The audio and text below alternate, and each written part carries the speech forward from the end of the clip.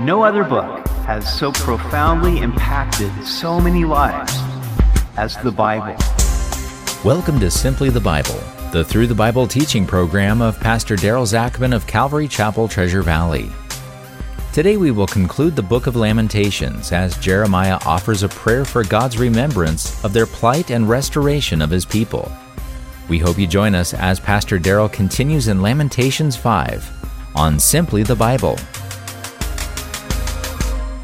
When we began our study of Lamentations, I opened with this passage from Ecclesiastes. Sorrow is better than laughter, for by a sad countenance the heart is made better. The heart of the wise is in the house of mourning, but the heart of fools is in the house of mirth. With a book entitled Lamentations, you've got to expect some mourning, and that is just what Jeremiah did. He observed the death of a nation and the destruction of Jerusalem. He wrote about the sorrow that this brought to him, seeing what was happening to his people. But even in sorrow, there is hope, for our God is the God of all comfort. He restores what has been devoured, and even in his chastening, he is working on behalf of his people. The way that sorrow is better than laughter is when it leads to a change of heart. The heart is made better when we return to the Lord. And that is the purpose of Lamentations. It shows us the grief that is caused by sin, but it also brings hope to those who turn to the Lord in the midst of their sins. We continue in Lamentations chapter 5. Remember, O Lord, what has come upon us. Look and behold our reproach. Our inheritance has been turned over to aliens, and our houses to foreigners. We have become orphans and waifs. Our mothers are like widows. And so Jeremiah calls upon the Lord not to forget about them. Now, it wasn't that the Lord would forget, because God could never forget, but Jeremiah wanted God to take notice and call to mind their plight. He said, our inheritance has been turned over to aliens. They had seen this inheritance that had been passed on to them from generation to generation. And that was a really big deal for those who lived in Israel. And now they had turned it over to foreigners. And they themselves had become fatherless, like orphans, like those who had no home. We pay for the water we drink, and our wood comes at a price. They pursue at our heels. We labor and have no rest. So in this siege from Babylon, things had gotten so bad that they were now paying for their water. I think about that when we go get a case of water at the store. we tend to do that quite a bit, but this was very unusual for them to pay for their water. And of course, they had so little resources by this point to pay for anything. They also had to pay for their wood that they would use to build fires to be able to cook their food.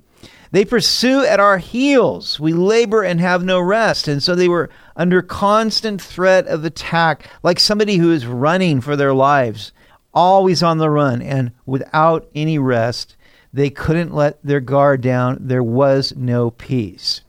We have given our hand to the Egyptians and the Assyrians to be satisfied with bread. Our fathers sinned and are no more, but we bear their iniquities. Servants rule over us.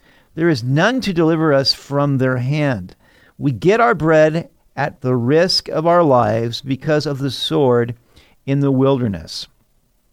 And so when this Babylonian threat began, the people there in Jerusalem, the kings and the elders, began to seek to reach out first to the Assyrians, because they thought that the Assyrians were strong enough to help them against Babylon. But when that didn't work out, then they reached out to the Egyptians for help, but that didn't work out either.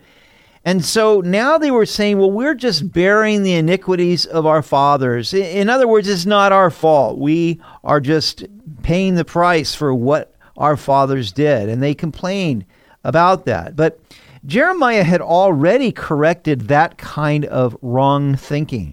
In Jeremiah 31:29, he said, in those days they shall say no more, the fathers have eaten sour grapes, and the children's teeth are set on edge. And so that had become sort of a proverb, and that the people were saying that, look, it's all because of what our fathers have done that we are suffering the way we are.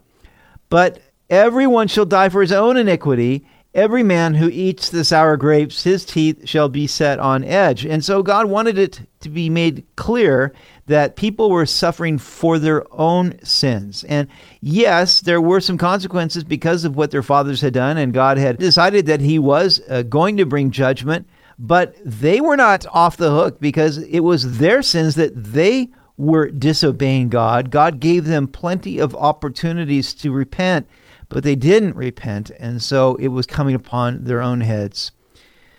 And so they said, servants are ruling over us. King Nebuchadnezzar's servants now would rule over them, but there was nobody to deliver them. And the only way they could get any bread was by risking their lives. That's how bad things got, especially during the famine of the siege. Our skin is hot as an oven because of the fever of famine. Now, God had said that the judgment that he would bring upon them would be the sword, the famine, and the pestilence.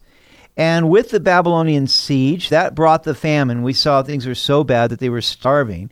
And then the famine brought the fever, which was caused by a pestilence or plague or disease. So one problem led to another, and there was seemingly no relief in sight. They ravished the women in Zion, the maidens in the cities of Judah.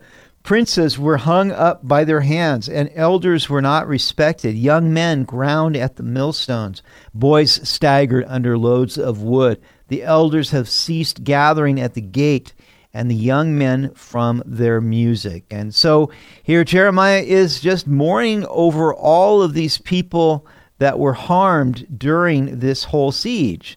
The women were ravished. When the Babylonians finally did come in, women typically are the ones who suffer the most as they get raped by the men who come in that conquer. The princes were hung up by their hands, probably executed, and then hung up by their hands to be on display. Of course, they would be punished the most because they were the ones in charge and would not surrender to Nebuchadnezzar. The elders were disrespected. No longer was there respect for the elders. Of course, again, the elders gave wrong advice. They said to fight Nebuchadnezzar rather than surrendering to him, which was what Jeremiah had told them to do. The boys were staggering under loads of wood. Normally, these things would be handled by beasts of burden, but there probably were no more beasts of burden left, in that during the famine, they were probably eaten. The elders no longer gathered at the gates, which was where the decisions would be made for the city, and the young men have turned from their music. Now, normally music would be something that people would engage in celebration and joy, but there was no joy left. The joy of our heart has ceased. Our dance has turned into mourning. And that is very sad when there's simply no joy left, no hope, nothing to celebrate. The crown has fallen from our head. Woe to us, for we have sinned. Because of this, our heart is faint. Because of these things, our eyes grow dim. Because of Mount Zion, which is desolate, with foxes walking about on it. And so, as Jeremiah was considering their history, Jerusalem had been the capital city of Israel. David and Solomon had ruled from there, and they ruled over the surrounding nations. Those were the glory days of Israel. But no more. Now the crown had fallen from their head because of their sin. Their heart was faint. They had no more courage left. When you see absolutely no hope, you see no way out, all of that just simply leads to great discouragement. Our eyes grow dim because Mount Zion is desolate. The once brimming city was now emptied and would become a haunt for wild animals. The foxes, we're told here, were walking about on it. You, O Lord, remain forever, your throne from generation to generation. Why do you forget us forever and forsake us for so long a time? Turn us back to you, O Lord, and we will be restored. Renew our days as of old, unless you have utterly rejected us and are very angry with us. And so Jeremiah realized that though Jerusalem was falling apart, being destroyed, the nation was dying, yet the Lord remained forever, from generation to generation. And thus he said, why do you forget us forever and forsake us for so long a time? That's what it seemed like to Jeremiah, that, they were being forgotten. But of course, they would not be forgotten. God cannot forget his people. And Isaiah said this in Isaiah 49:15, can a mother forget the baby at her breast and have no compassion on the child she has born? Though she may forget, I will not forget you. See, I have engraved you on the palms of my hands. Your walls are ever before me. So that wasn't true. God had not forgotten them, but he had brought judgment against them, and they would be chastened for their disobedience and their idolatry. Now, he says, turn us back to you, O Lord, and we will be restored. Renew our days as of old. In my opinion, this is the theme verse for the entire book. It's the heart of it. Jeremiah was brokenhearted over everything he observed. The city he loved had fallen, and his people were taken away captive as slaves, and nothing could be done to reverse the consequences of their sins. But they could turn back to the Lord, and yet only the Lord could turn their hearts back. Revival is so necessary, but it is a sovereign work of God. It is God that has to initiate that turning of the heart, but revival also requires our willingness to change. In Psalm 80, verse 3, it says, restore us, O God, cause your face to shine, and we shall be saved. And honestly, I believe this should be our prayer for our nation, for our churches, and yes, for ourselves as well. He said, unless you have utterly rejected us and are very angry with us. And so it sort of ends in a somber note. That's the last verse of Lamentations. Unless you are angry with us and have utterly rejected us. But of course, that was not the case. It probably seemed that way to Jeremiah and to those who had observed this terrible judgment that came upon Jerusalem with the destruction of the city and the destruction of the temple and the burning of the walls. And yet God would not forsake them. Why?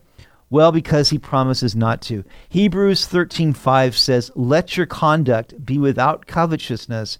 Be content with such things as you have, for he himself has said, I will never leave you nor forsake you. Hey, if you feel like God is distant, just know that it's not God that has moved. We might have moved away from the Lord, but he will not move from us. And if we will come back to him, if we will renew our commitment toward him, then he will restore us. May God make it so. You've been listening to Simply the Bible, the Through the Bible teaching program of Pastor Daryl Zachman of Calvary Chapel, Treasure Valley. For more information about our church, please visit our website at calvarytv.org.